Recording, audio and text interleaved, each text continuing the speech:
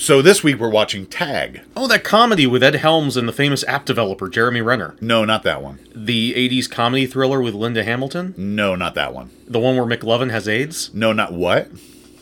I don't want to see an ordinary film. I want to see something extraordinary. Your sacrifice completes my sanctuary of 1,000 testicles. You ever feel as if your mind had started to erode? Let's rock indeed. Welcome to 1000 Wives of Weird, a podcast that is a celebration of weird film. I'm Brad Hefner, and with me, as always, is Billy Martell.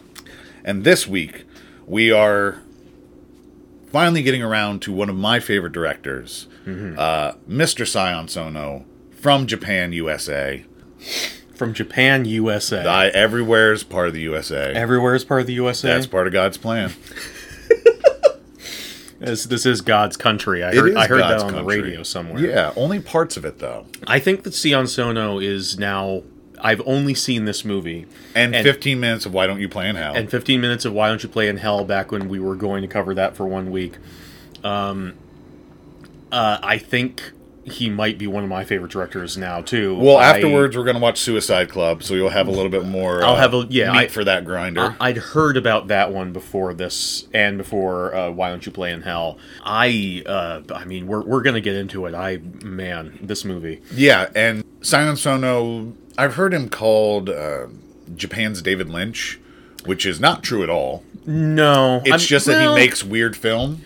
Yes. And people don't have a lot of other touchstones for weird film. He makes weird film, and I don't know, obviously this is the only movie that I've seen from him, and you have told me that if I were to show you a blind movie, just a blind film, and it was this Sion Sono film and that you hadn't seen before, you would be hard-pressed to name it as a Sion Sono film as opposed to the rest of his films. Most likely. Yeah. He does...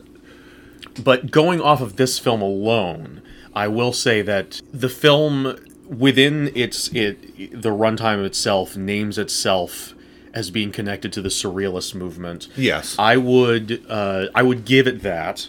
I would also add in that it seemed a little bit more closer to what the definition of absurdism would be for me. Yes. But either one, both are definitely stuff that David Lynch has played with in the past. Yes. And there were elements of this movie that felt Lynchian. Sure. I would argue that there were far more elements of the film that felt like Harold Pinter or Hausu for me personally than that. But I guess we should probably tell them what the hell we're talking about. The film is Tag, a 2015 movie directed by Sion Sono, as I mentioned. Yes. And usually we like to give a summary of the film so you can decide if it sounds like you're a bag of tricks before going in, so you can go and watch it. And as we kind of alluded to in the opening, this is a continuation of our No Not That One month. Yes. Our theme month for this month, in which we're tricking you into clicking into our podcast. And so, no, if you really wanted us to talk about that time Hannibal Buress said that time is a construct, you'll have to listen to our other podcast, the Hannibal Buress Movie Podcast. The Hannibal Buress Time is a Construct podcast. Yeah, where we just talk about that one line for hours. And also tear down Hannibal Buress for being a landlord. Is he really? Yes. Oh, that really makes me sad, because I really like his comedy. Yeah, well. Oh, damn it. He's sort of a dick about it, too, from what I understand. Well, of course, he's a landlord. You have to be. Yeah, you have to be. It's like being a cop. You have to be a dick about it. Absolutely. It's part of the job. But our goal is to summarize the movie without spoiling it, and that is very hard with Tag. I think I wrote a note at some point in my notes where I was like, say, Brad, what's the plot description? And then just stare at him until to see what the fuck he comes up with. This is describing the plot of this movie is like describing the plot of Eraserhead. It's like sort of so difficult. I can succinctly sum up Eraserhead without spoiling too much. You Tag, can? Yeah. Okay. It's guy has a bad hair day. Craziness ensues. Yeah, basically. A surrealist nightmare where a man has a child that is born severely premature, and things go from there. Right. Okay. With Tag, It's sort of an action horror film with sci-fi elements, Japanese obviously, so it's subtitled. I guess I would say it's about a woman who is constantly being attacked. Yes. And trying to escape from those scenarios. Yes, she's finding herself in a constant state of distress and violence. Yes. Emphasis on violence. There's some gore. There's a lot of bloodshed. Yes. I did want to write... Well, actually, I guess we'll wait until we get to the plot's problem with that. So cut me starting to say that out. Whoever's editing this. But the other thing we like to do, so you can figure out if you want to watch this movie, is give our recommendation. Yes. Billy, would you recommend Tag by Sion Sono? I would recommend this movie harder than I would recommend almost like anything. Like I think I enjoyed this movie the most of any movie we've watched for the show since since what the hell is the name of the movie? The Day of the Beast. Like, okay. I Which isn't all that long ago, but isn't all that long ago. But I was like, when I first finished watching the movie, first finished watching the movie, I was like, man, I think this might be like my favorite movie we've ever done for the show. And then just today I was like, you really liked Day of the Beast. I was like, okay, brain, you got me there. So I amended what the statement I was going to say to that. But comparing this to absurdism, it feels more absurdist than surrealist for me. But at the same time, the fact that there is a explanation, even though it's just kind of a nominal explanation at the end of the film for why weird stuff is happening, it's a very sort of like, we'll just have this kind of explanation. It's more for theme than it is for logical sense. But that does kind of take it out of the realm of absurdism and push it more towards surrealism. But at the same time, regardless, I wrote down if Pinter's The Wasteland and Hausu had an Eraserhead baby, this is the movie it is, where it's sort of like, hey, surrealism and absurdism are awesome, and Billy Martell completely agree. I love both of those things.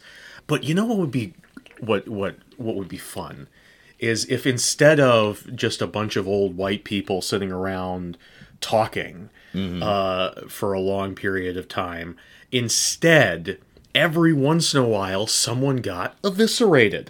Violently in front of you. And there were, like, incredible horror / action / sci-fi sequences that were just tremendously great, but they didn't at all distract from the artistic meat of the film at all. This is... I love this movie so goddamn much. I also recommend this movie. Yes. I love Sion Sono. This is, I think his masterpiece, and I've not seen it in a very long time, is Noriko's Dinner Table. And then probably Why Don't You Play in Hell? And then this are probably my top ones. Suicide, I just love the man. Like, it's hard to even rank them. But I looked him up because I wanted to find out, and much like Confessions of a Trick Baby, I'm sorry, you're legally required to say the whole title. Freeway 2 Confessions of a Trick Baby. I'm sorry. Take me away, art police.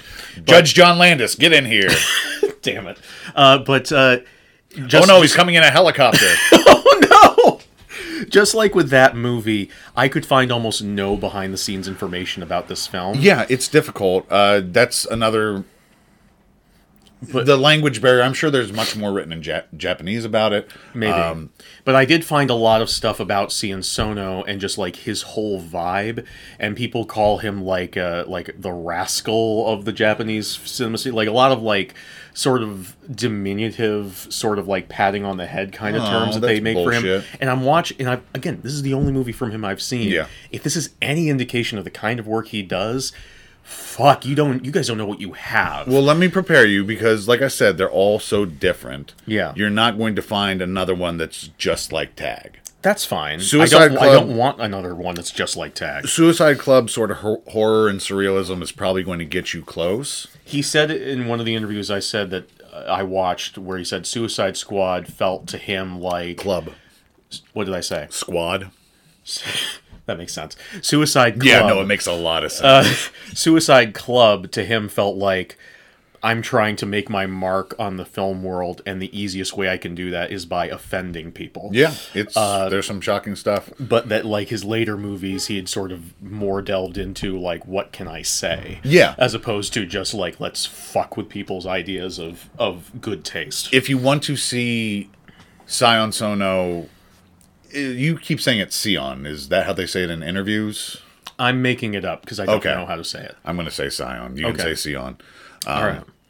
But if you want, like, what I feel is probably his big message movie, check out Anti-Porno, which I don't think I know enough about Japanese culture and society to fully understand. I just know it's wild as shit. That's probably his most artsy-fartsy movie. Great.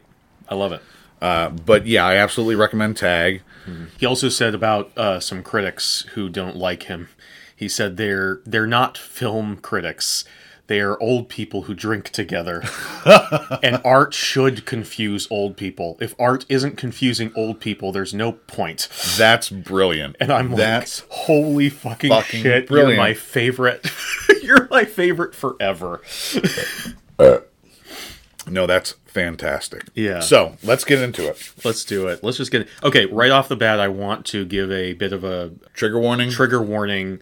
If you are someone who struggles with suicidal thoughts, like a lot of absurdist / surrealist works, like Rosencrantz and Guildenstern Are Dead, this has some very fatalistic and dark themes and does involve discussions of taking one's own life. Yes. And so I just want to add that as like a trigger. We're going to have fun this episode, but I want to put that right at the top. That's a trigger warning. If this is something that you struggle with, this might be a difficult episode for you. There's also a lot of other dark shit in there. Yeah. But this is based on a novel called Ryaru Onigoko. I'm going to make the biggest air quotes in the world about based on. Yeah.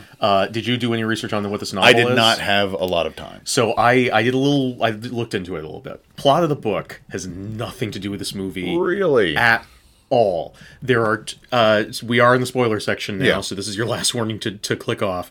But the two things that are contained in this movie that are contained in the book: alternate realities, Gotcha. and being chased. Gotcha. The book is about a guy who, from our world, who falls through into another dimension and lands in a world where Japan still has an emperor, and the emperor has decided he's tired of other people having his own surname. So he has a very common surname in Japan, apparently. And he makes a law that everyone with his surname, other than himself, are now sentenced to death, and he's going to send out an army of yokai to kill them in this massive sort of Running Man style game. That sounds interesting. And it was made into another movie in 2008 that was much more Called closely... Yokai Chase. Sure, that was much closer to the book, and the book's title does translate to something like Tag. Gotcha. But other than the title, the idea of alternate realities and the idea of being chased by monsters, nothing... it's almost a joke to put at the end in the credits that this was based on a book at all. Which, honestly, again, knowing what little I know about Sion... I'm saying Sion. That's how I've always said Sion Sono. Knowing what little I now know about Sion Sono makes sense. it. Yeah. Because, again, this movie is so of itself that I was like... The minute I saw that it was based on a book, I was like, I need to know everything about that book right now, because there's no way that this is exactly the same in book form. What has changed? Hold on. Shion Sono. Sion Sono? Shion Sono. Oh my god. Let me just check one more source. Zion Sono. Zion Sono.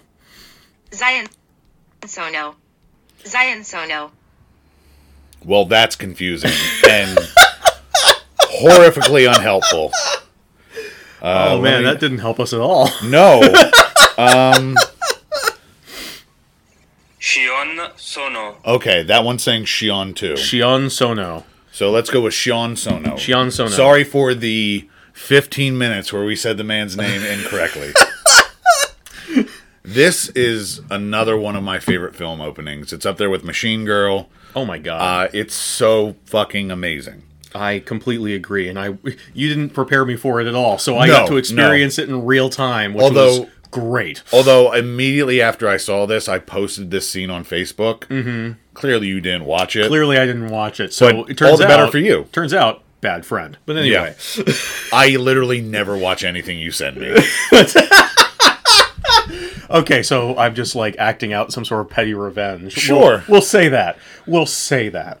We see 2 buses filled with high school girls driving a tree-lined road. Mm-hmm, mm-hmm. They're all girls. They're going on a school trip, having fun, tossing around a pillow. Feathers are everywhere. There's going to be a lot of feathers in this movie. A lot of feathers, a lot of pillow imagery. Yeah. And I setting up my expectations for what this film were at this point, the poster is 3 women with blood splatter all over it, and otherwise just a very basic color.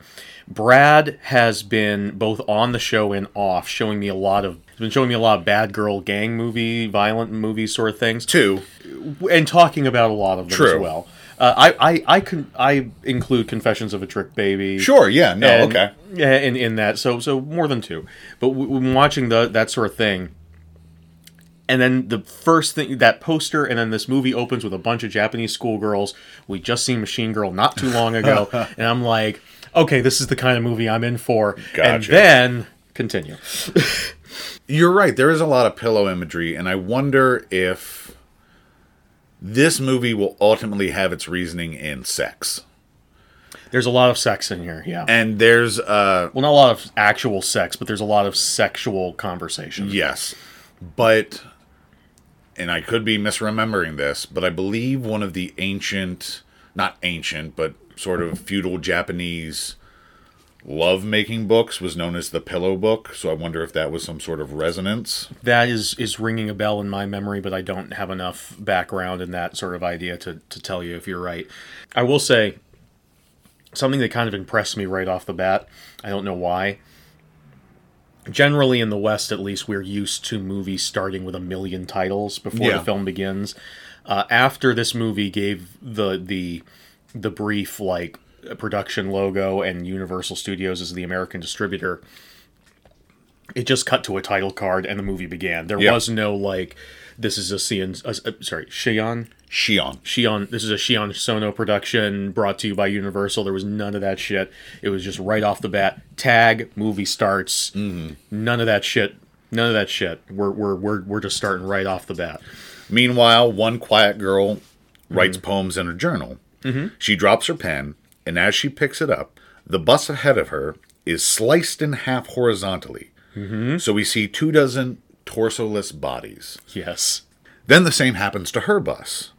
Amazing, absolutely amazing fucking imagery. Like, go on YouTube, search tag opening, and if you have any stomach for gore, watch it. It's fucking brilliant. This is one of the best things that's ever happened. It's an immediate punch to the face. Like, literally, it's just, again, just decapitated everyone in the bus. Not just decapitated, like they're sliced in half, like at the torso. Yeah. And it's not like everyone has geysers of blood coming up. Just some of them occasionally have like a little spurt. Yeah. And again, the reason why I compare it to Hausu, if anyone's ever seen Hausu, this is a legendary Japanese horror movie. Not only is there like crazy horror elements, but there's also this, whenever there's not horror, there's this very sort of glossy, kind of nostalgic, very dreamy sort of like almost a 70s sitcom, like that fakeness to it. There's the Twin Peaks Something Sad Is Happening music playing in the background of almost every second that's not horror. Yeah. And that's very much the vibe that you have in this opening scene where all of these girls are just like, oh my God, isn't it great to be young? Have so much fun. We just have pillows all of a sudden. Let's have a pillow fight. Well, they're going on a trip. It makes sense that they have pillows. And the girl is like writing in her notebook, but she's not just writing. She's writing poetry. She's writing And this poetry. isn't the first time. They're like, oh, Oh, you dumb poem, bitch. Keep You're- writing your dumb poems, you writing bitch. poems again. They try and take the book from her, and they make her drop her pen. But they're like, "Oh, I'm sorry. They're still friends. They are still They're friends. still friends." And she goes down. Well, they're she- not anymore because they're all dead. She picks up the pen, and the pen has a little feather on it, and she stops to enjoy the beauty, the simple beauty. Have you ever felt like a plastic bag? Like, just the beauty of this feather. And while she's doing that, everyone she knows in her life is chopped in Just half. fucking... She stands up. stands up, and the bus is still, like, rolling to a stop. Rolling to a stop, and the blood just- from everything just kind of splatters all And over it's her. just such this remarkable image of just this lone girl standing in all this carnage. This movie, if nothing else, this movie has mastered the art of the rug pull. Yeah. Better than most movies that have ever existed. Yeah, Like, this movie keeps you spinning around like it's yeah. It's like you're spins on you an, right you're- round, baby, right round. exactly like God, I can't think of anything that spins. I can't either. Our lady, our main gal here, seems to be being targeted by an especially malicious gust of wind, Right. which is slicing through everything. They say that it's wind later on. When I first looked at it, I had no idea what it was supposed to be, but I kept thinking of the monster in the Evil Dead movies that's never identified, but it's just like the camera. There's chasing some Bruce Evil Campbell Dead around. cam work in this movie. Like, Definitely, there's some, especially in this opening scene. yeah. This is a Kamitachi, a Japanese yokai that rides on the wind Oh. and slices through things with a sickle. Okay. Of course, it just looks like a gust of wind. So the intended audience for this movie would have a better idea of what this was supposed Yeah. to be than we would have. Yeah, in America, this movie would probably be called Spooky Wind. Our heroine Or run- The Happening. Okay. Yeah. Yeah, sure. Our heroine runs, being pursued by the wind. She comes across some other people who are just fucking cut in half. Like, Just- it's just... yeah. It's... She pushes one of them to the ground to save them temporarily, but as soon as that woman's friends get cut in half, she gets up and is like, "No!" And then she's cut in half as well. Yeah. It's... I wanted her at one point to just be like, why does this keep happening? Now, I just want to... This is 2015, and it's, I assume, kind of a cheapy Japanese movie. Like, I can't imagine there was a huge budget. The CGI does not look stupendous, Yeah. but it doesn't matter. Like, it does its job. It doesn't look awful either. I like I've- the way the effects I've look. seen far worse, both in absolutely. American movies and in Japanese movies. But yeah. She runs through the woods. The camera's doing some Evil Dead shit. As she starts to run through the woods, the season abruptly changes. She's at first, when they're driving the bus down, it seems to be like a sort of a general summer thing. Yeah. As she's running down the road, it transitions into winter temporarily, and then out of winter again by the time she reaches a little river. I did not notice that. Yeah, That's- I remember because I looked down to write a note, looked up, and suddenly everything was covered in snow. Looked down to write another note about suddenly it's winter, what the fuck? Looked up and the snow was gone. Are you sure you didn't hallucinate this? Are you sure you don't It's- have winter madness? I suppose it's possible. It's possible. We get another amazing image. She comes upon a river filled with dead bodies. Yes. I will say, throughout most of this movie, because I had no idea what was going to happen from second to second until the end of the film, but I kept having ideas of like what the movie might be. And my first idea was when she runs up to that lady with the two other friends and puts both hands on her shoulders and is like, Oh, you thought it was going to be like, tag, you're it, now the wind's after you. and then the main character was going to, up until that point, was going to die. Yeah. And the film was going to follow this person, who was then going to meet another character. She was going to die. That person was going to be chased. Gotcha. And that's not what would happen, but I kind of like the idea. It's a cool idea for a film. Yeah. She comes upon a river filled with dead bodies. She changes out of her blood-soaked uniform into a different type of school uniform. In a daze, she makes her way to the school. Well, she just sort of starts walking back towards society and then, Yeah. like, finds herself walking towards the school surrounded by other kids in a similar uniforms. It's not so much that she sets out for the school. No. So much as she just kind of like, well, I have to go somewhere. And she's just sort of wandering through the forest crying. And then suddenly she's kind of on the road to a Yeah. school and there's a whole bunch of other kids around her. Okay, Billy, I want to give you a challenge. Oh, well, first, before that, I also want to say, throughout the whole bit where she's on the road being chased by the wind monster, the music does not let up. There's no like, little Hitchcockian, like, lack of music for tension. It's just, like, blaring dramatic music. When she reaches the river and starts cleaning herself up, the music suddenly cuts out and is replaced by very soft, gentle music. The music is very... in this movie is very centric to the mood of the main character. Yes. It's centered on her emotional state and bringing the audience into that, which I love. Both the music and the intensity of the movie waxes and wanes very expertly. You get a lot of intensity, and then it gets quiet for a bit. Still interesting, still engaging, and then it'll explode again, and then it'll back off a little bit. It does that less and less as it progresses, but... Okay, so our heroine in this movie is going to face a lot of different challenges. Yes, a lot of different challenges. So I wanted to pose you some challenges. Okay. So I'm going to give you a scenario. Okay. You're on a road trip with your family. Okay. Where are you going? Where do you want to go? Oh man, we're going to Disney World. Okay, you're going to Disney World. Yeah, we're driving down to Florida. Okay, so you're on the highway, and all of a sudden the car is surrounded by motorcycle bears. I'm talking a diverse group of bears. Okay. I'm talking polar. I'm talking cinnamon. Oh, I'm God. talking black. I'm talking brown. I'm talking grizzly. I'm talking Kodiak. Oh, wow. Hell's Bears, they're called. Hell's Bears. And they're surrounding your car, and they got claws out. What's your immediate reaction? So we're in my family minivan. Yes. And we're surrounded by motorcycle bears. They get their claws out, and they're looking at us with sort of like they're an intention of violence. Yeah. Right. Okay. My reaction. Generally, I'm kind of in the back seat when I'm taking a trip with my family. I'm usually pretty far in the back. So I think my reaction would be to start yelling at my dad to, like, because the bears, they're bears. They're big. They're big animals, and they're on motorcycles.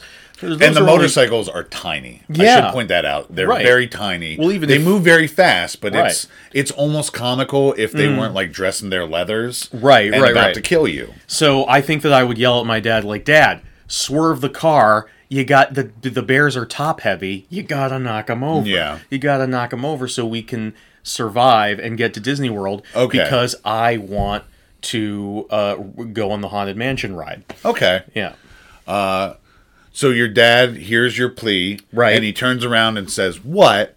And then a bear just wipes his head off. Oh my God. Now the car is out of control because your dumb headless dad has pedaled down. Oh, He God. He takes out the polar bear who's in front. Like that goes, Oh, he okay, goes flying. Although that actually stops the car and does severe damage because Right. you don't just hit a Giant- bear and Yeah. just keep rolling. Especially not a top heavy bear. It's gonna crash into the car just like a moose would. You know what? The polar bears are dying. There's a lot of emaciated polar bears. This is one of those. This is one of those frail, sickly ones. You just crush that dumb bitch. Oh man, that it's just stupid, like endangered fucker. it's just like a big old bag of bones, just shattered on the highway. Yep, call Stephen King because it's a bag of bones. So now but the car eventually is just now the car is just zooming down the highway. Oh, God. What do you do? What do you do? What do I do? Okay, again, I'm in the back seat, and there's like siblings in front of me, and my mom in the front.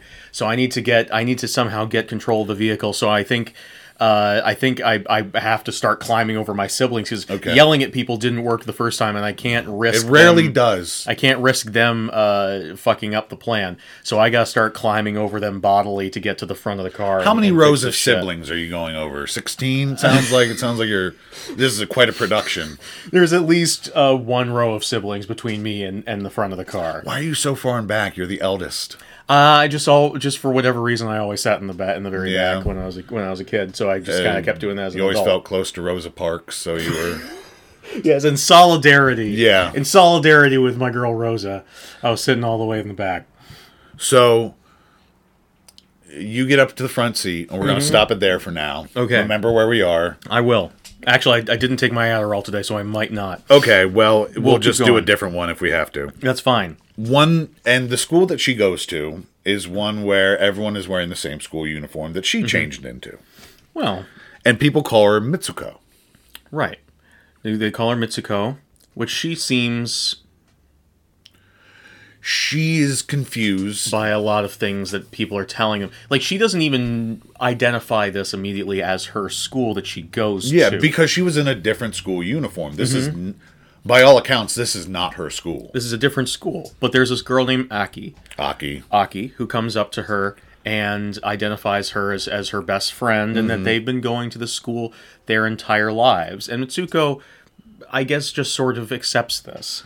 There's no other answer. Like, she has no other answer. And she does see that some of the other girls that were on the bus are also attending the school. Oh, okay. And they are now alive. I remember because the girl in the seat across the bus from her who caused her to drop her pen, I enjoyed her performance so much for that couple of seconds. I made a special note. Oh no, girl on the other side of the bus is dead. We're never going to see her again. And then she shows up in this crowd scene.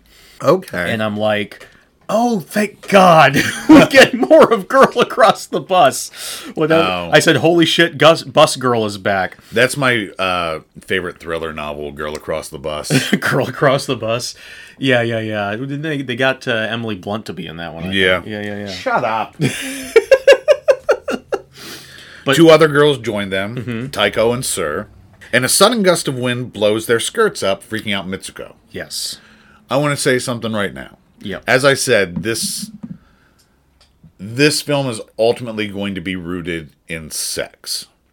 We see a lot of upskirts in this film. Quite a lot. There will be a reason for that. There is a reason. The biggest, most consistent, I should say, criticism of Shion Sono. Most consistent criticism I saw of Shion Sono online when I was doing research is that people can't figure out if he is feminist or sexist. And apparently the answer is a little bit of, from his own mind, is a little bit of both. Where he has said that he is not overly happy with his own depiction of women in his own work on a number of occasions.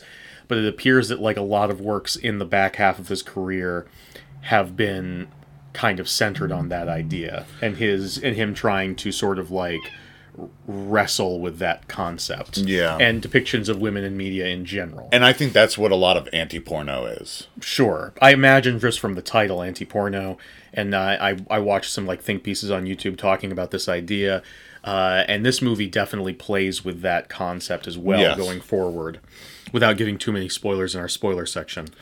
They head towards the school when another gust causes Mitsuko to just break out and run. Yes. And Aki comforts her. Aki, MVP of the movie, gonna say it right now. Absolutely. I will say, the acting in this movie is next level. It's great. Like, it's fantastic. Especially Aki, but like there are a lot of side character girls that exist throughout the movie who Big are ups giving, to Sir.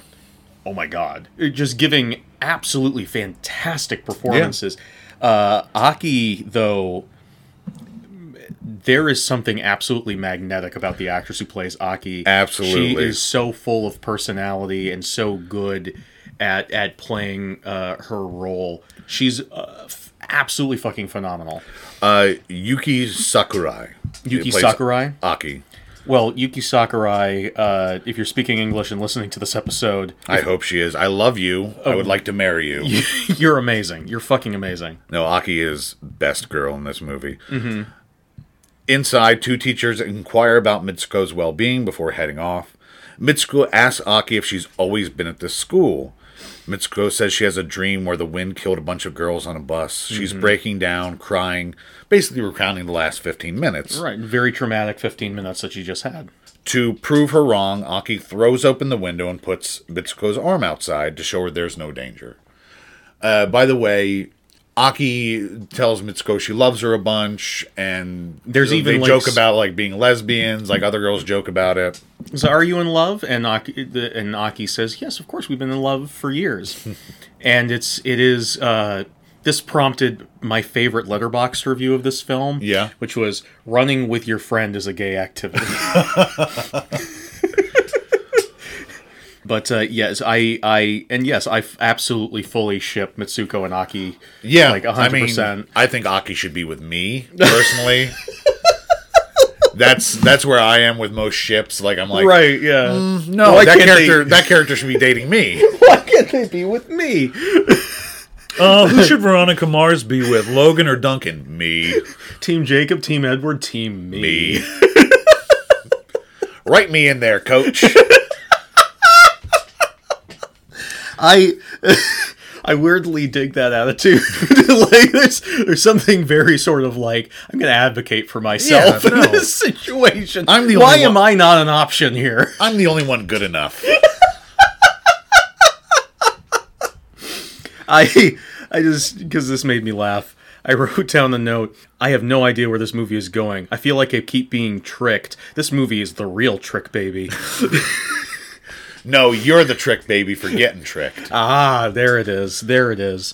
Also, you start to notice at this point, or at least I started to notice, that the movie is incredibly woman-centric. It is only females. It is only women. Until the very end. Until the very end. But, like... It doesn't... You start to notice it right here because there are plenty of roles throughout the story that would traditionally be male.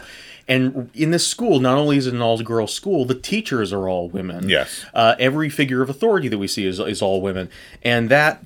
I slowly realized that over the course of the film, Same. And I fucking love it. Oh, I love it. I love it so much. And again, there's going to be a reason. Right, there is also a reason for it, but even if there had been no reason, I would have loved it. It's a great touch. By itself. I didn't really notice it until I have later, after the segment we're about to get into. I have kind of come around to a point in my life where I am very tired about stories about people who look like me. Yeah. And I've kind of come to a point where I'm like, just anybody but me. I'm bored. Yeah. Show me something else. Aki suggests they skip class and take a walk. Mm-hmm. Mitsuko has no clue where their homeroom is, compounding the mystery of Mitsuko being there. Mm-hmm. They stop by homeroom where Aki introduces Mitsuko to some students and says that Mitsuko has been reborn. Yes. She also jokes that she might have amnesia, which I thought was funny because, and this will be a continuous thing throughout the movie, people will joke about Mitsuko having amnesia. Yeah. I'm like, if I thought a friend of mine had amnesia, I would be very upset. But these characters just kind of let that roll off their back. Okay, let's role play. Let's say I have amnesia. Okay. What would you do? I would be very concerned and I would take you to a hospital. Okay. What's a hospital? That's not how amnesia works. How do you know? I'm the one who has it. Or do I? I can't remember. A hospital is a place where they're going to look at you and find out what's going on, if you have amnesia or not. What's amnesia? It's something people have that makes them have to go to hospitals, and you might have hospitals? It. Jesus Christ. You're bad at this. Apparently I'm bad. Okay, maybe Aki has the right temperament for amnesia, and I'm just an asshole. They and two others, Sir and Taiko, head to the lake near the school to ditch class. This movie moves along at a great clip. Like it really does. I'm never bored during it. No. Here's where I know we're getting a lot of upskirts, but I feel the end justifies that choice. There's a reason. I mean, it is also titillation, but I don't know, upskirts don't really do that much for me. Like, I know that women wear underwear, so it's not like... Right, I know it's a much bigger thing in Japanese culture, in Japanese erotica, especially, like, the panty shot is, like, famous in anime. And Shion Sono has a 4-hour epic, which is actually even longer in other cuts, called Love Exposure, that has a plot about upskirt photography. Well, there you go. Yeah, but it's a much bigger thing in Japanese culture in terms of their... kind of erotica. Regardless, it is a sexualization thing, and there is a purpose for it, even though... And also, I would argue just that the characters are so strong and so likable. Yeah. This whole bit is setting up Mitsuko's circle of friends as just, like, the most pure and adorable. They meet their new friend, Shure, in the class when she's introducing all these characters, and Shure raises up her middle finger. Loves them birds. And Aki raises up the middle finger back, and Sure just has this cutest little, like, sort of little smirk about it. We're like, aw, that's our love language, is telling each other to go fuck off. Sir is sort of like the goth of the group, the punk of the group. Yes. They call her Sure because she's so surreal. At the lake, Aki tells Mitsuko that there's nobody more important than her. Yes. Aki recounts Mitsuko's dream, and Sir says that it's possible that Mitsuko was in an alternate reality. There's an infinite amount of them. Sir throws a rock and says in one universe she didn't throw the rock. But the ripples that the rock creates in the lake can expand to affect everybody. Yes. Very basic multiverse shit. But still fun. Suddenly, a giant crocagator pops out of the water and chomps the fuck down on Tycho. I do not have confirmation of this, but I believe in my heart that I heard this correctly. As the crocagator comes out of the water and is chomping on the girl, I do believe I heard the Pac-Man sound effect. I cannot confirm or deny. Either way, this is fucking insane. Fucking and it's insane, great. yes. And it turns out to just be a fantasy sequence. Yes. But there's an element, because that first scene was such a rug pull. Yeah. And then you get to this bit where they're all being so sweet to each other, and they're all being so cute, but they're also off by themselves, skipping class. They're off by the side of a lake where we know that other people have been recently, but we don't know where those people are. You know that this movie is going to pull the rug out from under you again at some point. You just don't know when or where. So when the crocagator comes out, it's like, oh, there it is. Yeah, this all makes sense. And This the makes filmmakers sense. are like, no. That's just you're still safe. That's just an example of what might happen in an alternate reality. An alternate reality. The girls toss around a pillow that's there for some reason. Well, they say, oh, the two people must have been sleeping here earlier. And then they pick up the pillows and they start tossing them. Feathers once again filling the air. Sir pontificates about destiny, picking up a feather, dropping it, saying that the time it takes for the feather to fall and the place it does fall is already decided. But you can trick fate by doing something unexpected that you would never do. She says that there are two ideas about reality, that things are entirely random or that they are all predestined. And the only way to be sure that the predestination thing is not correct is to, again, do something so completely random, so completely out of character for yourself that it tricks fate. What's something random that's completely out of character for you that you would do to trick fate? Something that I would do to trick fate for myself. The problem is the only ways that are usually within our power to trick fate are things that would have negative consequences for us. Yeah. To do them. Like, for instance, Shore's way of trying to break with fate is to jump into the lake. Now, if she were to do that, she would be tricking fate. She wouldn't be doing what was expected of her. Yeah. But she would be getting cold, she'd be getting wet, and she would be getting in trouble with her parents, with the teachers. I think a way that I would trick fate is probably... the first thing that came into my mind when you asked me that question is I would break these windows behind us. But then that would let the cold into my house. My cats would escape and would get lost. True. My wife would be extremely mad at me. Yeah. So I think a safer way for me to break with fate and trick the universe would just be to do what they did. They cut class. I would skip out of school and run away to Canada. Fun. Yeah. I would love myself. That's something unexpected that I would never do. Aw. The girls run back to school. Oh, sir, before they go back to school, Sure says, stay strong. Life is surreal. Don't let it consume you. Yeah. The girls run back to school. In class with one of the teachers we saw before, Mitsuko sees a pillow on the floor. She picks it up and throws it to Aki. When suddenly, rapid gunfire begins ripping apart students. We see the teacher with a fucking minigun. Holy fucking shit. Mitsuko is grabbed by Tycho and Sir, and they run. This is so sudden and so fucking out of nowhere. And again, the movie has fucked with you up until... I knew that this was happening. Yes. Because the minute that she looks down and sees the pillow on the ground, it's almost the same shot composition as when she looked down and saw her pen on the ground. Yeah. And then she leans down and picks it up. The movie is been playing with you. It's giving you visual themes. It's giving you... The crocagator come up and is like, no, it's not that yet. She almost falls into the water. No, it's not that yet. we get to this bit. She picks up the thing, and you're like, oh my god, it's the exact same thing is happening. No, it's not that yet. She throws it to Aki. You still expect the wind to come, and then suddenly it's a machine gun instead. Yeah. And it's from this teacher who has been portrayed as exactly as glowing, nostalgic, saccharine, sweet turns we don't get as a much lot as of everybody else. We don't get a lot of time with her, but she seems nice enough. She seems great. But now, and even then, it is... And we get payoff of what Shore said earlier, is that you can cause a glitch in the Matrix essentially by deciding to do something strange and unusual. They cut class, and this has caused their teacher to spiral into a psychotic rage because she does shout, "Why did you cut class?" and to manifest Mitsuko. a fucking minigun out of nowhere and kill everyone. And these are some brutal kills. Like this is Yes. This is all again. This is where the CGI doesn't really serve super well. It's all CGI blood, but it's still I had no problem with fucking brutal as shit.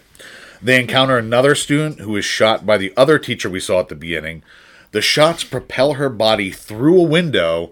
We get a shot from outside the window, and we see her body fucking thump on the ground. Yes. No reason for that. No reason. It would be so much easier and cheaper to have her go through the window, and we just hear the sound effect. Yeah. But Sean Sono's just like, not brutal enough.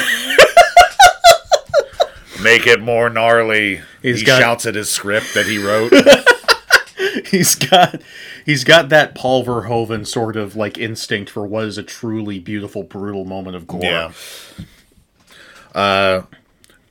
And this is something that you could never make in America. No, like fuck this no. is never going to happen here. Yeah. I mean, not in a film. In real life, teachers have miniguns all the time. Oh yeah, absolutely, absolutely. Every teacher is Vulcan Raven from Metal Gear Solid, there's our friend Spring. Okay. there's a lot. Yeah. Another guns in schools never happens here. Another girl, might be Tycho, runs out in front of the teacher and gets her fucking hand blown off by an assault. The teacher is dual wielding like an M16 in one hand, combat shotgun in the other. There are two teachers we've been introduced to. One has a minigun, the other one has the dual wielding machine guns. She blows away her hand and then takes a good chunk out of her head with a shotty. Yes. Sir and Mitsuko run out of the room, only for Sir to get shot after telling Mitsuko that life is once again surreal. Mm-hmm. So life is surreal. You have to be that. Don't let it consume you. And now just the chaos just fucking expanding and increasing. Mitsuko runs along with a herd of other students. Yes. The school address system is playing what I think is Anchors Away. Anchors away, my boys. Yeah, I think you're right. Yeah. Away. But in Japanese. Well, no, it's an instrumental. Oh, sorry, I misremembered. There are teachers out of every window. Mm-hmm. And again, we only see like 3 windows, 4 windows. We don't see it, but it gives us this idea of scale and scope. Yes, they're making their budget go farther than it should. The teachers are firing out at the fleeing students. One of them has a fucking grenade launcher that's just causing... It's such pure, beautiful chaos and carnage, the likes of which I've rarely seen. At this point, the wind returns. Yes. Well, yeah. One of the fleeing students asks Mitsuko to think about why this is happening. Mm-hmm. Suddenly, the 4 girls she was running with are sliced apart by the killer wind from earlier. Mm-hmm. Mitsuko flees, and I love this wind. I think it's a great monster. Yes. Yeah, I would call it a monster, yeah. But it seems like you can defeat it just by crouching on the ground.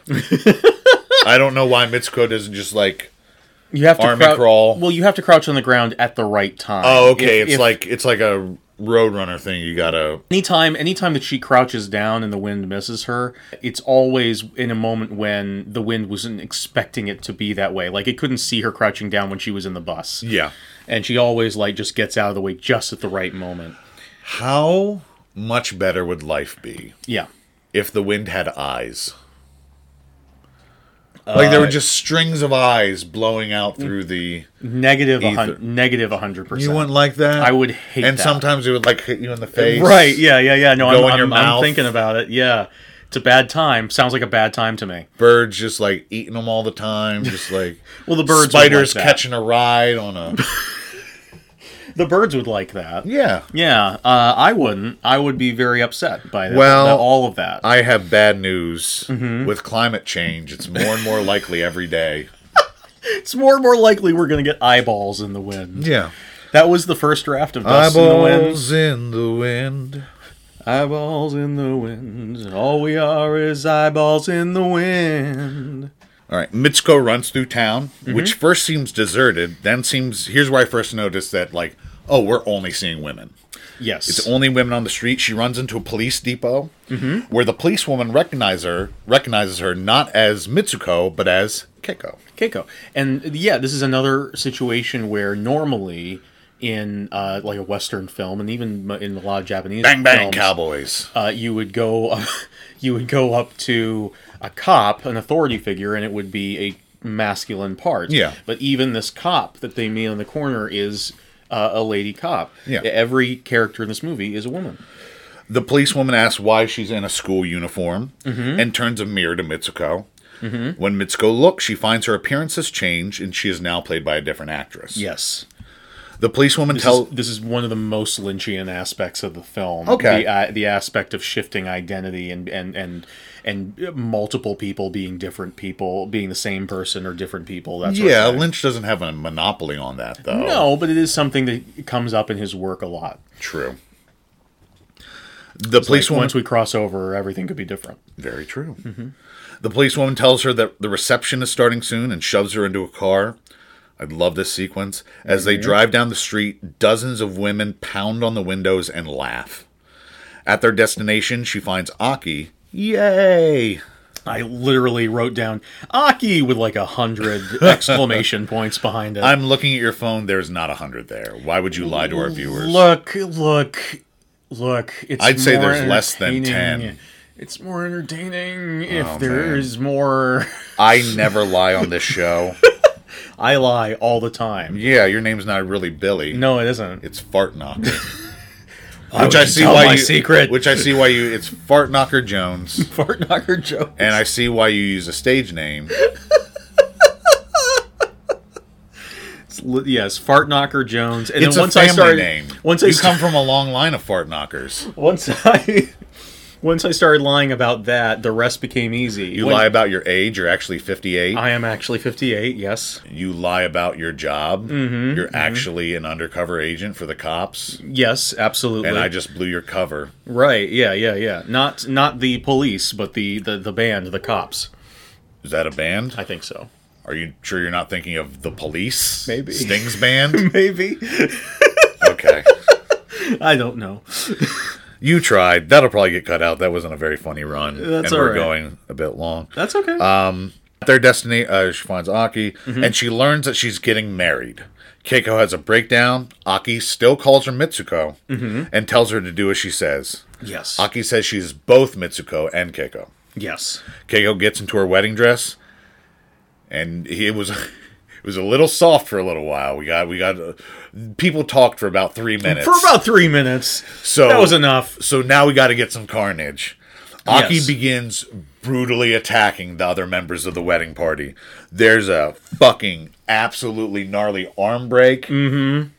Aki, we are now learned that the actress who plays Aki is not only an incredible actress, she is also an incredible action star. Yeah. Because she handles the physical stuff in this scene immaculately. Yeah. She crushes a fucking head. She's snapping necks left and right like my she God. was born to do it. Like she was born to it. Oh, man. And she's like walking Keiko through how to do it, where she's like, put your arm here, put your arm here. Yeah. All right, are you ready? Are you ready? And then they just fully flip a whole woman over her head and crashes through a table. It's amazing. Yeah. Aki gives Keiko a broken bottle to fight with. She heads into the chapel. She holds the bottle like a bouquet, a little detail I loved. Yes. Sean Sono is not like... He doesn't make necessarily beautiful looking movies. He has some great imagery, but he has a very good eye. Like, he knows how to set up things. Unquestionably. Oh, at the altar is a coffin. And again, everyone in the chapel is a woman. On both sides. And again, I love this change. At first, the crowd is very congratulatory. Then they begin to turn on her. As she's walking down the aisle, the crowd starts to turn on her as the organist. There's an organist at the front of the chapel who is very sort of gothily dressed. She's dressed like Death from Sandman. Yes, exactly like that. And she's playing the organ in a very sort of traditional sort of da-dum the bride. And as she walks, it becomes more discordant. It becomes more discordant and wild and frenetic. And the women in the audience start insulting her. Then they start laughing at her. They start stripping and rending their own clothing. They rip their own clothes off. Then they rip her clothes. They start ripping her clothes. And I wrote down, it reminded me a lot of... your wedding. Right, yeah, of course. No, it reminded me a lot of Carnival of Souls. Which I've never seen. Right, but there is a sequence in that movie. It is about a woman who is being constantly pursued by a crowd of people. Like these people who seem to be corpses following her everywhere she goes. Oh, I've seen that movie under the name Corpse Crowd. Right, yeah, Corpse Crowd, exactly. And there's a sequence where she's in a... she's a church organist.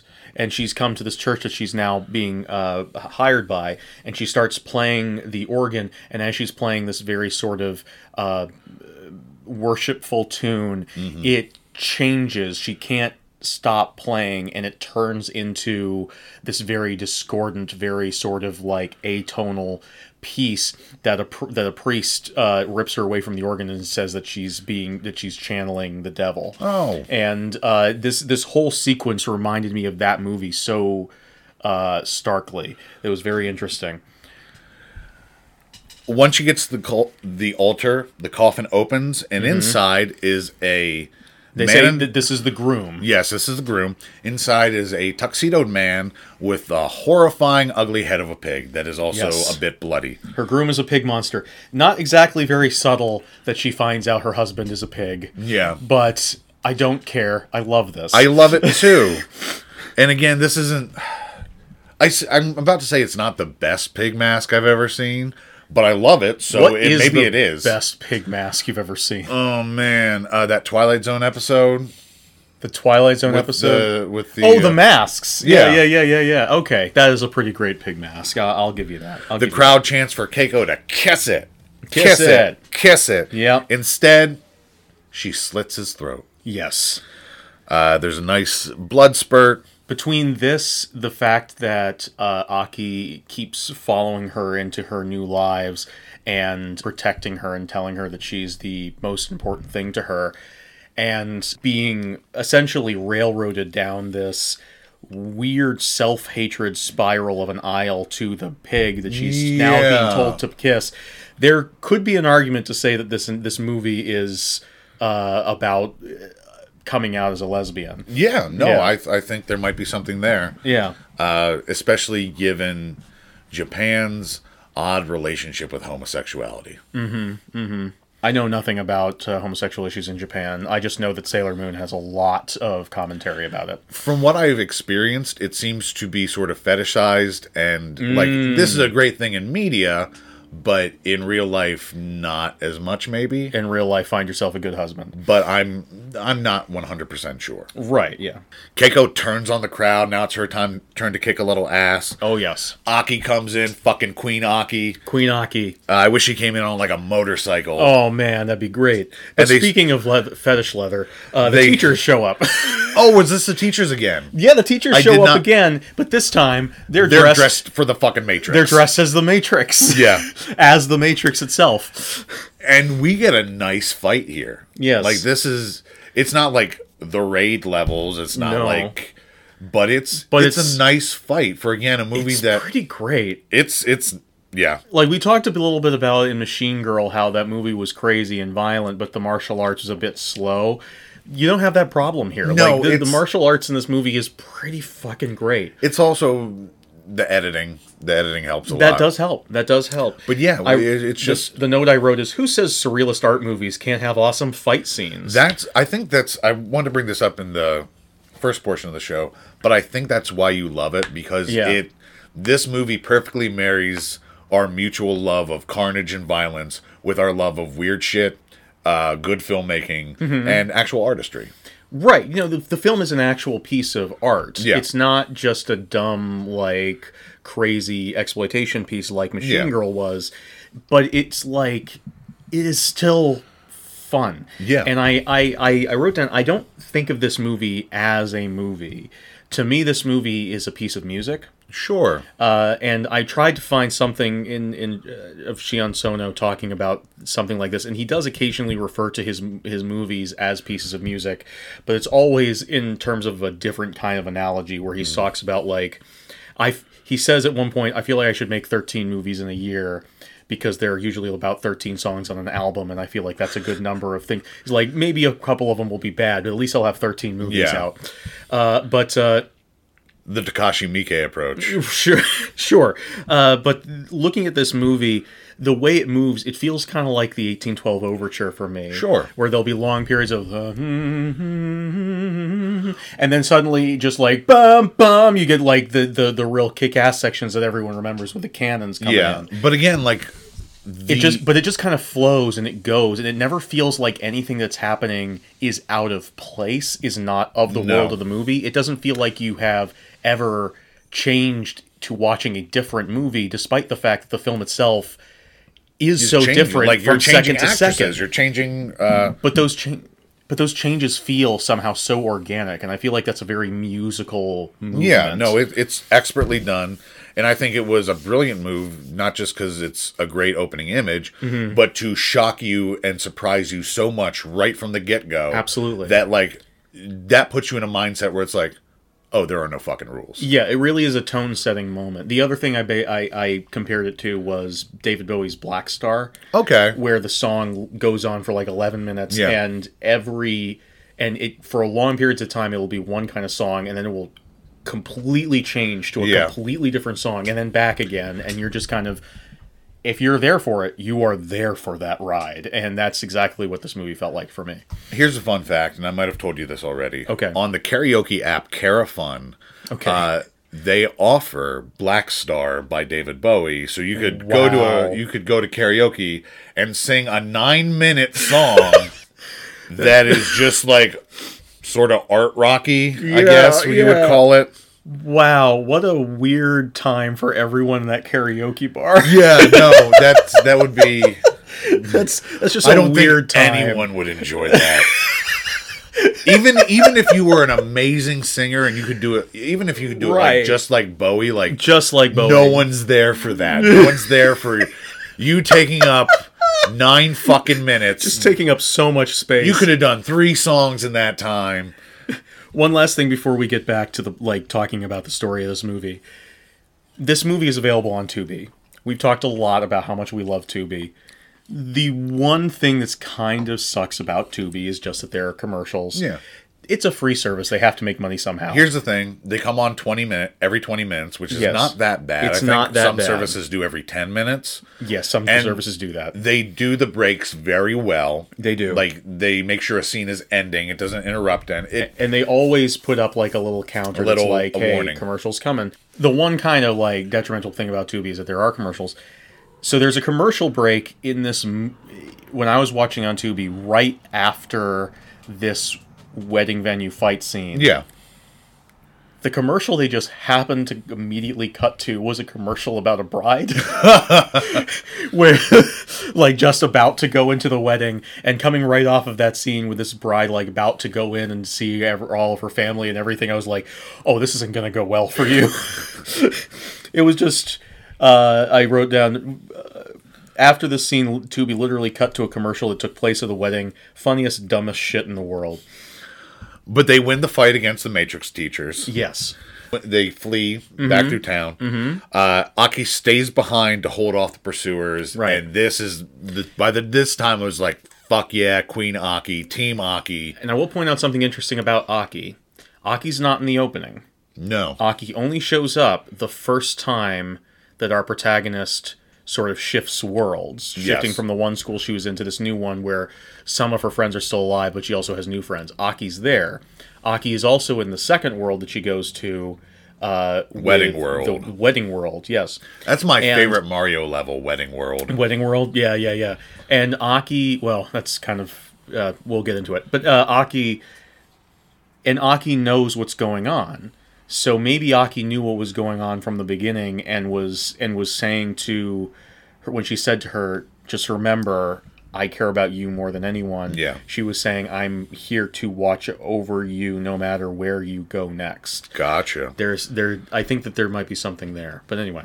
Keiko runs and runs until she meets someone dressed for a marathon who calls her Izumi. Yes. Keiko passes by a mirror that is conveniently being held by the guys in movies who conveniently hold mirrors. You know. Sometimes a car has to drive through them, sometimes someone has to see the reflection. You know those guys.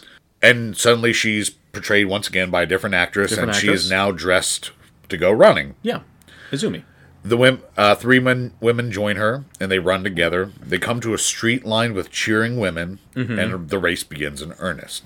Yes. The women tell her that they've been on the same track team. They've been friends since forever. Izumi pulls ahead. This is her big race. For a big race. And I just wanted to point out that, like, as a person with ADHD who is constantly struggling with, like, trying to remember things, Yeah. this situation is both, like, an eerily prescient nightmare for me, Yeah. and also, like, a weirdly comforting moment. Because on the one hand, this sort of element of just kind of, like, going along and suddenly people are telling you things and talking to you about things that you do not remember. Yeah. And you don't even remember the person who's talking to you, but they seem to really know you, is something that I have experienced and is always very kind of a struggle for me. But at the same time, it would be kind of awesome to have, for me, to have a group of friends who just followed me around and filled me in on my own backstory at any Yeah. given moment. That would be very helpful for me. Yeah, no, that would help me as well. Like, I have had a number of jobs, and those jobs tend to have high turnovers. Mm-hmm. So I've worked with a lot of people, and Sure. people will just come up to me like, "Hey, man, how you doing?" I'm like, Oh "I'm my god, yes. like, okay, great. I'm great. How are you, man? It's like, you take care. Right. So the moment that we worked together was the most important moment in your life. For me, it was Tuesday. Yeah. Izumi pulls ahead. She sees Sir and Taiko also running with her. Aki comes up from behind. Aki and Sir are back at it again. But also, the Matrix ladies are back. And so is Pig Groom. Pig Groom, this is the best scene for Pig This Groom. is, oh my god, this is Pig Groom's moment to shine. Like, this is where he's like, if I'm ever going to get a spin-off movie. Oh my god, yes. No, this scene is the argument for the Pig Monster cinematic universe. Yeah, not the Tag Cinematic Universe. No! Pig Groom Cinematic Pig Universe. Groom cinematic universe. They know where the money's at. So the Matrix ladies are running up. They're gaining on Izumi, and they're like giving some kicks out to the other runners. Yes. But Pig Groom is fucking bringing up behind, and he starts doing a bunch of flips. He's and- doing these big, like, Gene Kelly jump kicks to all the people Yeah. around him, just like, and they're all flying away like Looney Tunes characters. It's great. And then he hits the gymnastics routine. oh where my he's just god, yeah, he's doing flipping around. doing flips and shit. And kudos to this stunt actor. Oh, yeah. Whoever it is. Yeah. Had to put on this, I'm sure, not light pig mask. Probably not. It's a full head. It's not a mask. It is a full head. yes. It's not like just a face mask. It's a full head thing. Mm-hmm. I imagine it's not horribly heavy, but it's It's you heavy can't enough. fucking see probably. Yeah. But they're hitting this routine. And there's probably some sort of uncomfortable, like, fastener in there Oh, to keep it absolutely. on his head while he's doing Also the flips. in a tuxedo. Also in a tuxedo, not traditionally the most athletic of clothing. And I also wrote down here, there's something about surrealism and sort of the dreamlike quality of the works of, again, David Lynch and Harold Pinter and this, that really appeals to me on like a sort of deep psychological level that Absolutely. I haven't quite come to grips with, where it just sort of like, and maybe it is the ADHD quality where I'm just sort of like always living in whatever moment I'm currently at Yeah. and never quite being able to remember what happened before or prepare for what happened after. And that's kind of the place that this kind of media exists in. Yeah. That I just kind of like, I vibe with that world Yeah. a lot. And I just really enjoy shit like this and the way that this kind of moves. No, it's a masterpiece of a movie. Like, it's so much like, and like, if you were, I'm sure Martin Scorsese would not call it a masterpiece, Oh, yeah. Well, whatever. but like, for something to have, Scorsese calls Frankenstein Created Woman a masterpiece. He can call this a masterpiece too. but this again, it's artistic. It's so fucking fun. Yeah. It's a great time watching this movie, and you're also watching a damn fine film. Yeah. But even if you don't buy into the artistry the way that I do and you do, like, as you were saying to me earlier, the creativity, if nothing else, the sheer uniqueness. and even if you don't get into that, there's still the fucking violence. Yeah. Which is If you fucking great violence. It is. There are plenty of people who do not understand RoboCop as the deep satire of capitalism and the entertainment industry that it actually is, Yeah. and think of it as just a dumb action movie. And while I do think that those people need to read a couple more treatises on RoboCop, Yeah. at the same time, like, you're right, the action in RoboCop is fucking great. Yeah. Yeah. So Pig Room and Matrix Ladies are picking off other runners. Let's get back to your dilemma, Oh, fuck yes. where your father has been decapitated. Very Classic sad. Greek situation. And the car has run over the last polar bear in existence. But it's Good and, riddance. and you have climbed over your 100 siblings in this stretch limousine minivan. And what are you doing? Are you taking the wheel like Jesus? Yeah, just like Jesus, I'm going to I'm going to swing myself into the front seat. I'm going to take that wheel. Well, and your I'm father's gonna, body is still on the front seat. Yeah, I'm going to sit on his lap. I'm going to take Okay, the wheel. just like old times. Just like old times. I'm going to adjust the seat back, pull the seat back so I have enough room to get my feet on those pedals. Yeah. And I'm just going to drive sitting on my dad's decapitated body. Okay, are you just driving straight forward? Are you circling back to pick off the bears? Where are the bears in relation to They're me right gaining now? on you. They're gaining on you. They're going faster every second. Gotcha. I think, I'm going to take control of the vehicle, make sure that we're not skidding and Are you going to comfort your mother in her time of trauma? Are you going to say, Mama? we don't have time for that. Okay. So I'm just gonna get control of the vehicle, and I'm gonna put that pedal to the metal and get away from those biker bears. You can't beat them. You can't beat 'em. They come right up beside you again. And remember, there was a big swipe, so your side of the driver's side of the car has a big hole in it. Gotcha. So you're staring right into the eyes of that cinnamon bear. Right. Okay, so I guess. Oh, and these bears, racists. They're neo-Nazis. I thought because they were such a multicultural union of bear types that they believe wouldn't in be bear racist. supremacy. Oh my god. Okay. Well, in that case, if they're so fast, they've got up to me. At that point, I'm going to take my foot off the gas. I'm going to ram the brake and stop so that they go farther than me. And I can maybe turn the car around and head the other way while they're still trying to figure out what's going on. Okay. A bunch of them zoom past you. The one that was following behind you slams into the back of the stretch limousine minivan. Right. Because it's a bear and they aren't like aerodynamic. Yeah. Unlike geese. Unlike geese. It goes like a couple feet and then just smashes down on the back of the car. Okay. Probably killing some of your siblings. Oh shit. Okay. Probably Arturo. No, not Arturo. Jesselyn. Jesselyn, no. Smudgely. Smudgely, yes. Smudgely, my favorite Smudgely. Doris. This is so sad for me. Santiago. Santiago, no. All right. Knives McGinty. Wow, this bear flew farther forward than I thought. It's one of those bear dachshund mixes. So it's a stretch bear. It's a The stretched bear fell on the stretch minivan it's- limo. It's what Alanis Morissette would call ironic. So let's pause there. As I'm making the 100-point turn I need to make in this Yeah. stretch minivan to turn around and drive away from the bears. Yes.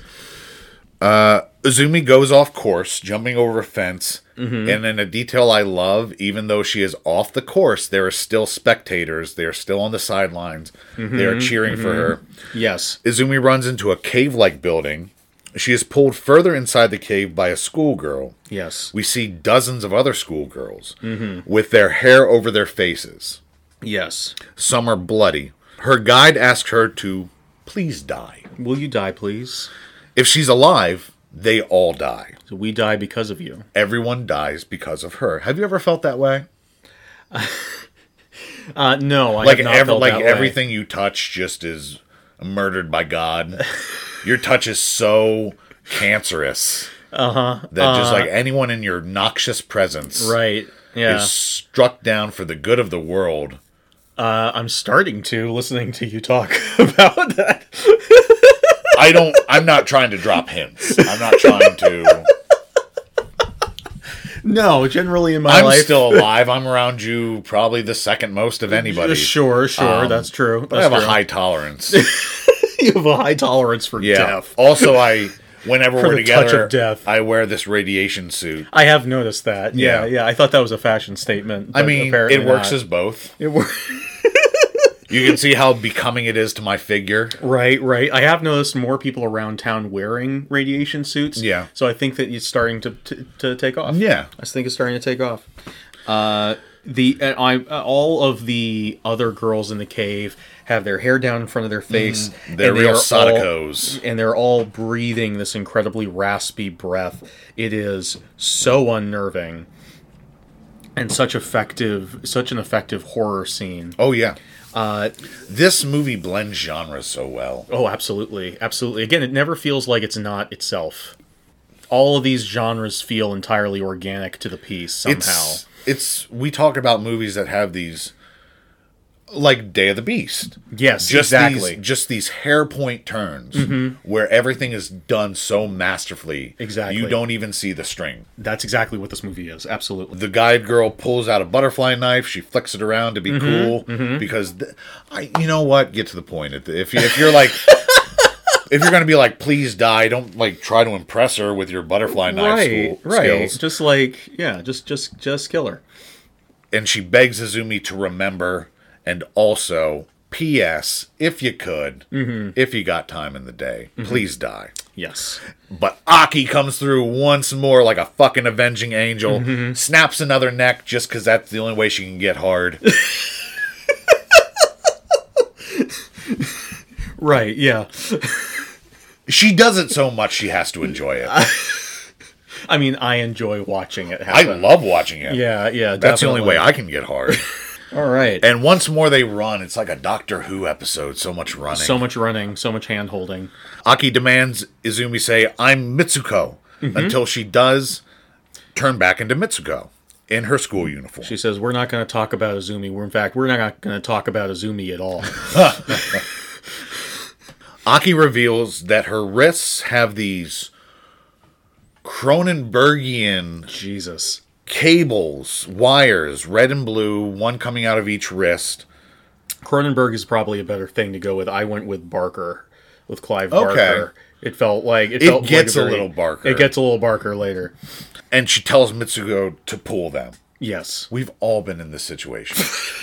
This is the most relatable part of the film. This is. Yeah. This is like every day. Every day. Every day, I'm outside your window. I'm like, Billy! Billy, pull the word! It's the only way you can open the door. And you're like, go I don't home, want to Brad. open doors. I don't like going outside. Go home, Brad. Aki tells her the world they're in is fictional. And someone pulled them in. Yes. Only Mitsuko can stop it and get them out. Yes. But first, Mitsuko has to destroy Aki. Boo! Destroy yourself, bitch. And that will make an exit when she rips out the cables. Once she rips out the cables from Aki, will make an exit. So Mitsuko, being the good friend, unlike you,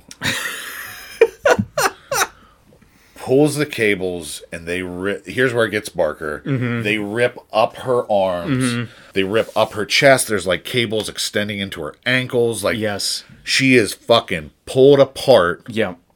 They're And you like see a the, massive like the wires ropes inside. the ropes in a marionette, just Yeah. like tearing those out. There's a massive internal wiring, and between her two split halves in the distance, we see a glowing door. She splits right down the middle, Yep. splits right in half, and we see a glowing door between the halves. That is a very Barker. That is probably the Barkeriest moment. And Bob Barker. By the way, we're talking about Bob Barker. Right, and I wrote down the effect of Aki being torn apart feels like a Clive Barker kill. Absolutely amazing. Yeah, it's great. There is something that, like, I should mention right here that doesn't really... I don't believe it really applies to the rest of this movie. So I'll just mention it right here.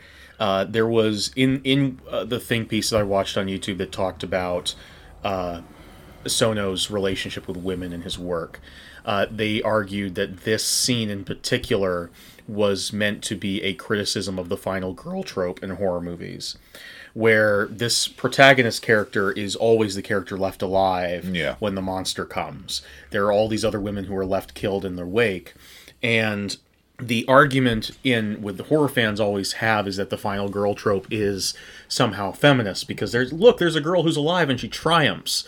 There are movies where it's more and there are movies where it's less, but the sort of argument here is that yes, she survives, she triumphs, she doesn't thrive, but she survives and she triumphs. But so many other women have to die, and she has to step on all of them in order to get to the end. And like Laurie Strode does survive, but she survives by being like Mitsuko in the beginning. She's the good girl. She's the poet. She's the nerd. All these other girls who actually have fun and have lives and have sex, they all die because how dare they? And there is a conversation earlier between Taiko, Sir, Aki, and Mitsuko where they're talking about virginity, and like I think it's Aki who says we're not sluts like you or something like that. Yes. And which she says in good fun. Like it's all joshing around. The relationship between those characters is fine, but at the same time, that is a conversation that might have happened in Halloween, Bloody New Year, My Bloody Valentine, any of the movies in the Bloody franchise, and Sunday Bloody Sunday. Yeah, so it's just something interesting. I thought there, not something that I came up with, but I thought it was very interesting. Is the YouTuber Filmed in Ether. Okay. Yeah, who I'd never heard from before I watched this video, but I think I'll be following their stuff because their stuff is very interesting. Do it. Yeah. So Mitsuko walks through the door. Mm-hmm. She finds herself in the kitchen of a restaurant, all populated by men. Yes, for the first time in this movie, men have entered the picture. In fact, there's even a title, I believe, that says The Male World. She walks through the door into Male World. We see a sign. Yeah. And whereas all of the women we've seen in this film are attractive. They're women in a movie. They're younger women. They're attractive women. They are all skinny as twigs. Yes. Yep. The men, not so much. No. There's a much wider variety of body types and stuff. And you might be thinking, how is this different from any movie ever made? And that's a good question to ask. And the movie wants you to ask that question. So, yeah. Hopefully. Yeah. Like, the restaurant workers all look like fucking real people. Like, yeah. And outside in the cyberpunk dystopia of Male World, it's a bunch of sleazy dudes and odd costume choices. Right. One of them has like a gigantic sort of a pseudo mohawk. One dude is just in a leopard print bikini brief. That's right. Yep. Two of these sleazy dudes are looking at a poster that features our three heroines. Yeah. The poster says the legendary game Tag is back, now in 3D. And the poster is almost identical to the actual theatrical poster of the movie. I'm sure that was intentional. Oh, 100%. 100%. What if it wasn't? What if, like, just a happy accident and Sean Sono was like, that's pretty cool. A not so sleazy looking man approaches her. Mm-hmm. Mitsuko recognizes him but can't recall who he is. Right. He tells her that she's in the future, and then she passes out. Yes. Reasonable response. Yeah. I think if you were to find yourself in Male World, and someone told you that was the future, right, I think you would pass out. I think I would. I think whenever you wake up in the future, there are three rational responses: passing out, screaming, "I slept too long!" or talking to Nick Fury and then saying, "Oh man, I had a date." Yeah. You know, those are the three common responses to people who wake up in the future. Okay. Yeah. That's fair. Mm-hmm. What would you want to do in Mail World? Like, if you got an all-expenses-paid trip to Mail World. I think kind of the point of the film is that we'd already live in Mail World. Okay. Fair. What do you want to do today? Like, the world's your oyster. I can tell you what I don't want to do. I don't want to fight biker bears who have decapitated my dad. Well, you got to get vengeance. You got to get... I know. Avenge me, as Harry Dean Stanton would say in Red Dawn. I still haven't seen Red Dawn. You don't need to. Okay. Mitsuko sees herself back in the sort of cave-like building from earlier. The first time when this shows up, she kind of walks out of a black void, and Yes. again, fully my brain went back to Twin Peaks: The Return, just like old Agent Cooper walking out of that black void again. Then she's outside in a snowstorm. She walks in front of a building where several girls are standing in alcoves a few feet above the ground. Beautiful. But it's framed so that we do not see anything above the shoulders. Beautiful imagery. Next, Beautiful she imagery. is inside the building, and there are more women just lining the walls. Feels like a tomb. Feels like a temple. There's like a white tree of Gondor in the background in one shot as she's going into this building. I wrote down, I love this movie so much I want to eat it. Yeah. And there's also music in the background that sounds like Pink Floyd. I wrote down that fucking shot where she's standing in front of the white tree while something that sounds like Pink Floyd plays in the background. Everything. This movie is everything. I will not be taking questions at this time. This is just perfectly shot. It's absolutely beautiful. It's so stunning. Yeah. And I just want God. to point out something that I think I wanted to say earlier but forgot. Okay. This movie does have soft moments, and we talk about it like there's long stretches of them. They're very small. Really, but they they're are. very effective. Yeah. Further in, Mitsuko comes across a bed, which has 3 mattresses, just like there are 3 heroines. Is that something? Maybe. Maybe. Could be. An old man with long white hair is sat in front of a very old television set and what seems to be a tank, almost like a terrarium, given the greenery that it has a little bit inside, with various women in it, including our 3 heroines, and as we're going to learn, Aki. Yes. So, we talked about that I love this movie as much as I love Day of the Beast. I love this movie so Yes. much. We also talked, when we talked about Day of the Beast, that there are a couple of things in Day of the Beast that we don't like. There are a couple things that bring the movie down a smidge. Yeah. This ending for me, there are bits about this ending that I still love, that we'll get to. But if I had to point at a part in the movie where I'm like, that's a weak point, this is the weak point for me. Everything building up to this moment when the old man is there, beautiful. I love everything about the White Tree of Gondor. I love everything about walking through the building with all the women in the alcoves and the walls as if they are property. Yeah. Fucking chef's kiss. Beautiful. And then we get to this scene, and the guy, it has the terrarium with the women. He's playing the TV with a big video game controller. Yeah, he has a big arcade-style control pad on his lap. He's playing the game Tag that was being advertised out there. And he's playing it as the 3 main characters Yeah, that we've seen throughout he the film. starts at the school massacre. Then I think it goes to Izumi. and Keiko as well. But we see yeah. it's a video game. Or no, then it's a wedding fight. It has a mini-map in the corner. There's HP and stamina bars. Yes. She's been in a video game. And Right. I agree with you. This is not... There is no answer that would be satisfying. Right. This movie, Especially in the last 5 minutes of the film.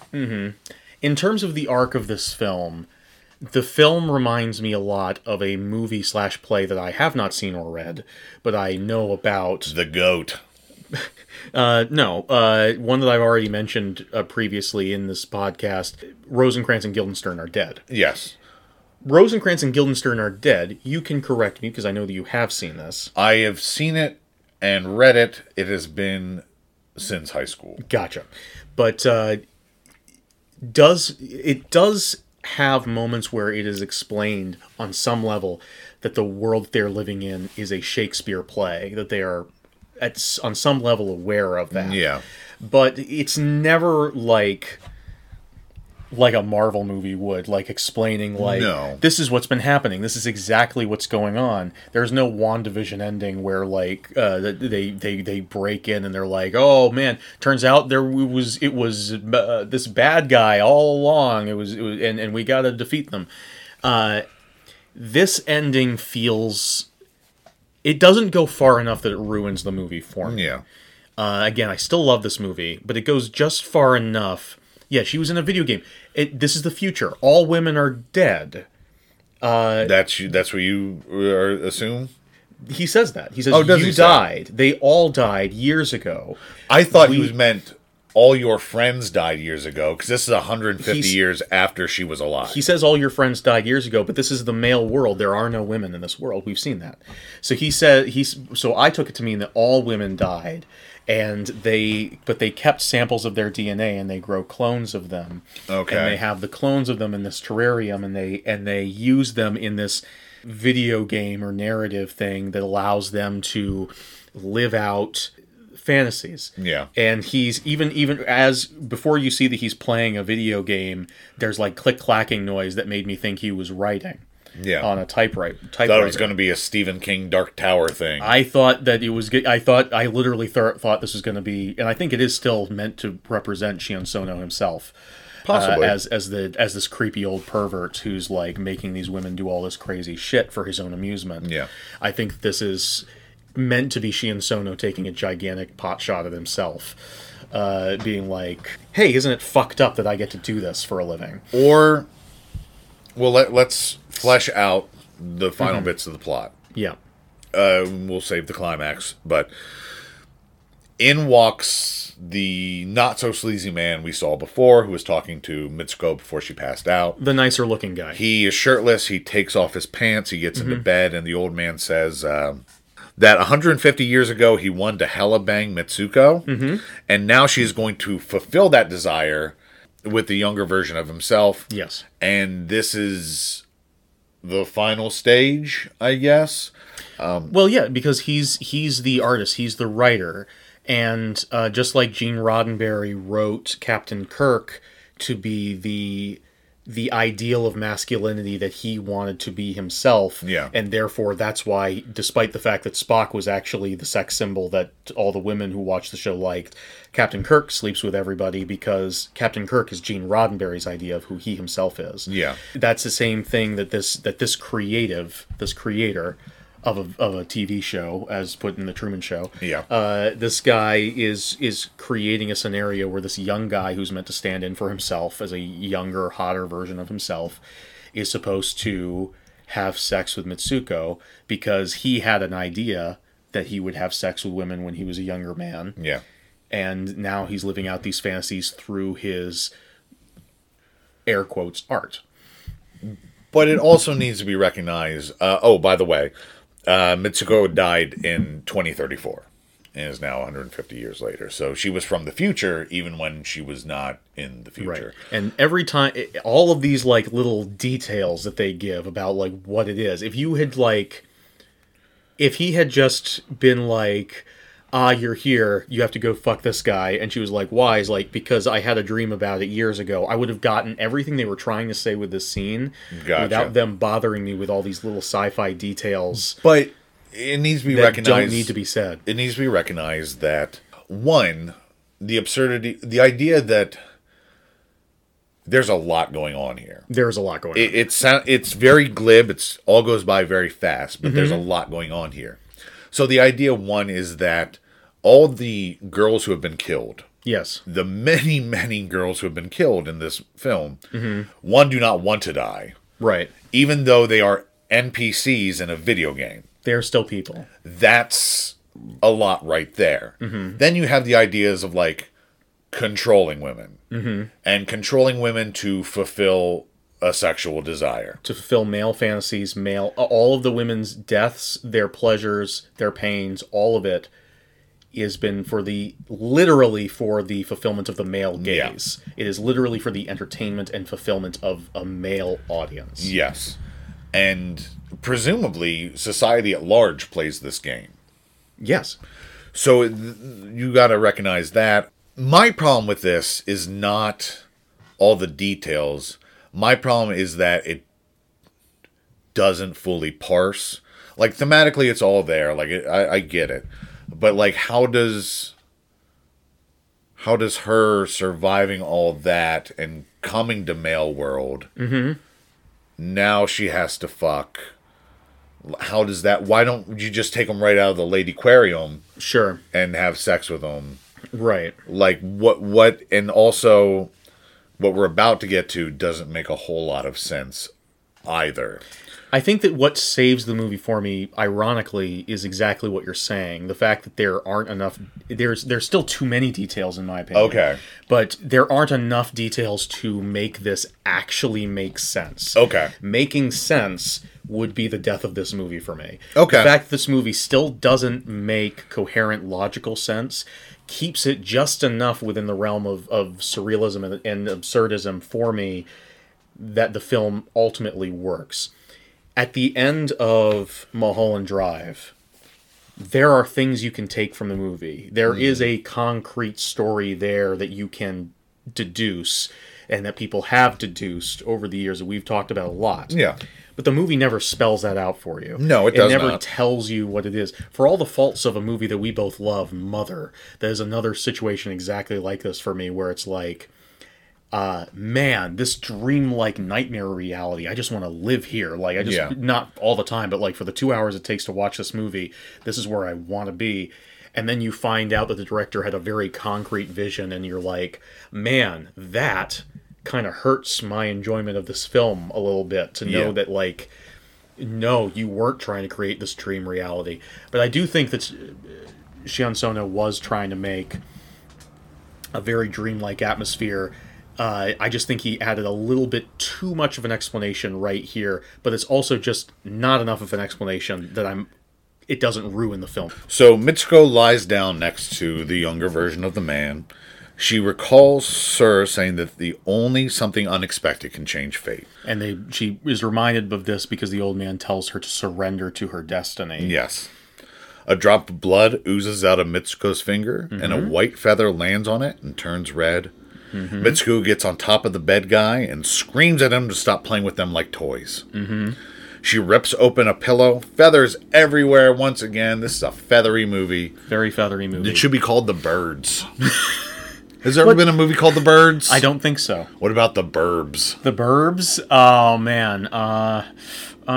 No, okay. Never. Let's make both. Let's make both, and they're the same movie. Yeah. Except in some markets we call it The Birds, and in some markets we call it The Burbs. Okay, they're both the same movie. Yeah. Okay, I think we should get just with different. You know how Clue had different endings? Right. We're gonna do like something like that. Right. But less fun. It's just, but more confusing. More confusing. Okay. Awesome. Let's see if Tom Hanks is interested. Sure. Right. T. Hanks, thanks. Next, she picks up the old man's cane and drives it through her stomach, and the old man is not pleased about this. This is the other thing that I am not too pleased about, the ending bit, about not the fact that she kills herself, the fact that this movie is chock full of incredible performances from almost everyone involved. The old man is a glaring... Yeah, he's not the best. He's got this very theatrical acting style that is... Because he's not actually played by an old man. He's played by a young man in old man makeup. Yeah. And it's just kind of very silly. And also, his sort of sci-fi design to him doesn't help. It's very cartoonish. Yeah. But, whatever. We flash back to the bus. Mitsuko once again drops her pen. We're in the chapel. Keiko enters with the bottle and approaches the altar.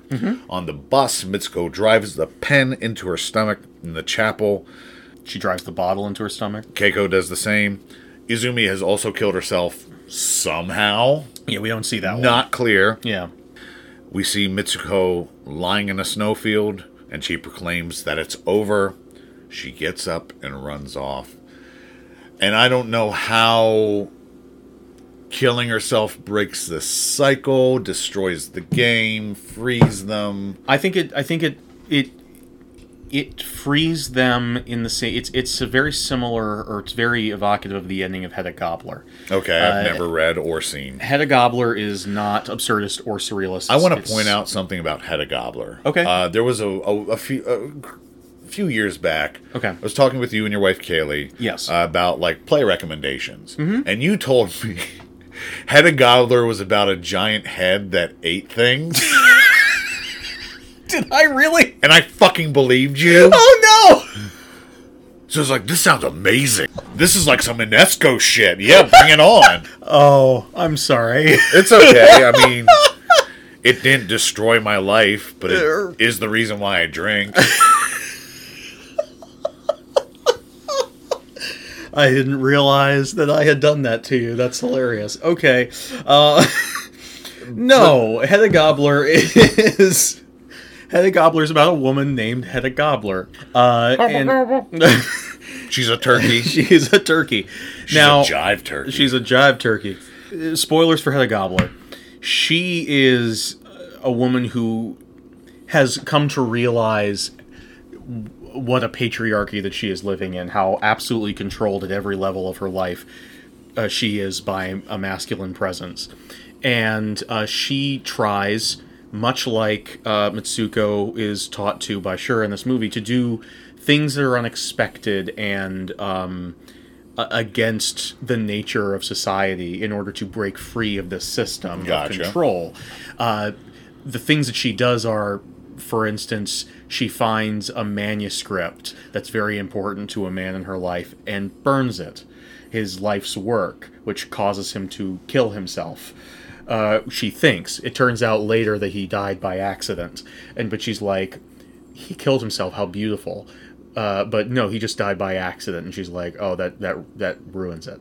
And in the end, she believes that she can somehow escape, that she can live free. But in the very end of the story, she is drawn back into the web, and she is essentially going to be forced to marry some guy who's just going to take control of her finances. She's going to lose any kind of independence that she had been able to gain through the story. Gotcha. And she goes, and she's like, okay. And she goes into the other room, and she kills herself.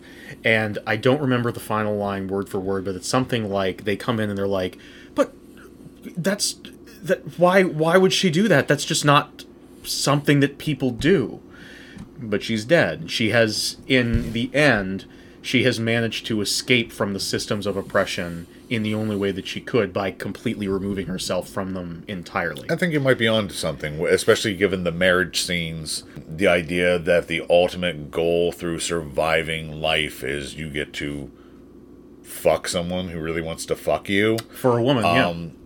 And just like being the video game aspect of the control, I think you're onto something. I think that's probably... I think that's where the movie was going, but that's also why I wanted... It was very important to me to put that trigger warning at the beginning about suicide, because both Hedda Gabler and this, the endings for me feel very... This one even more so, because after she kills herself, we cut to a wide expanse of desert, of sand, and she's lying on her back. I thought it was snow. Oh, it's probably snow. You're probably right. But she's lying on her back in the snow. She says, it's over now. She gets up and she wanders off, or she runs off, I should say, because running is a source of joy for her character. Yeah. That's a thematic thing. And she runs off Always the running. And she runs off to run with her friends and be gay in the world beyond. And the movie moves away from her footprints and is just a white void, and it cuts, and then it goes into the credits. So there's an even more sort of hopefulness about suicide at the end. On the one hand, is artistically amazing, incredible, but on the other hand, could if someone was already leaning that way, could push them even further that way. Possibly, or you could interpret it like even.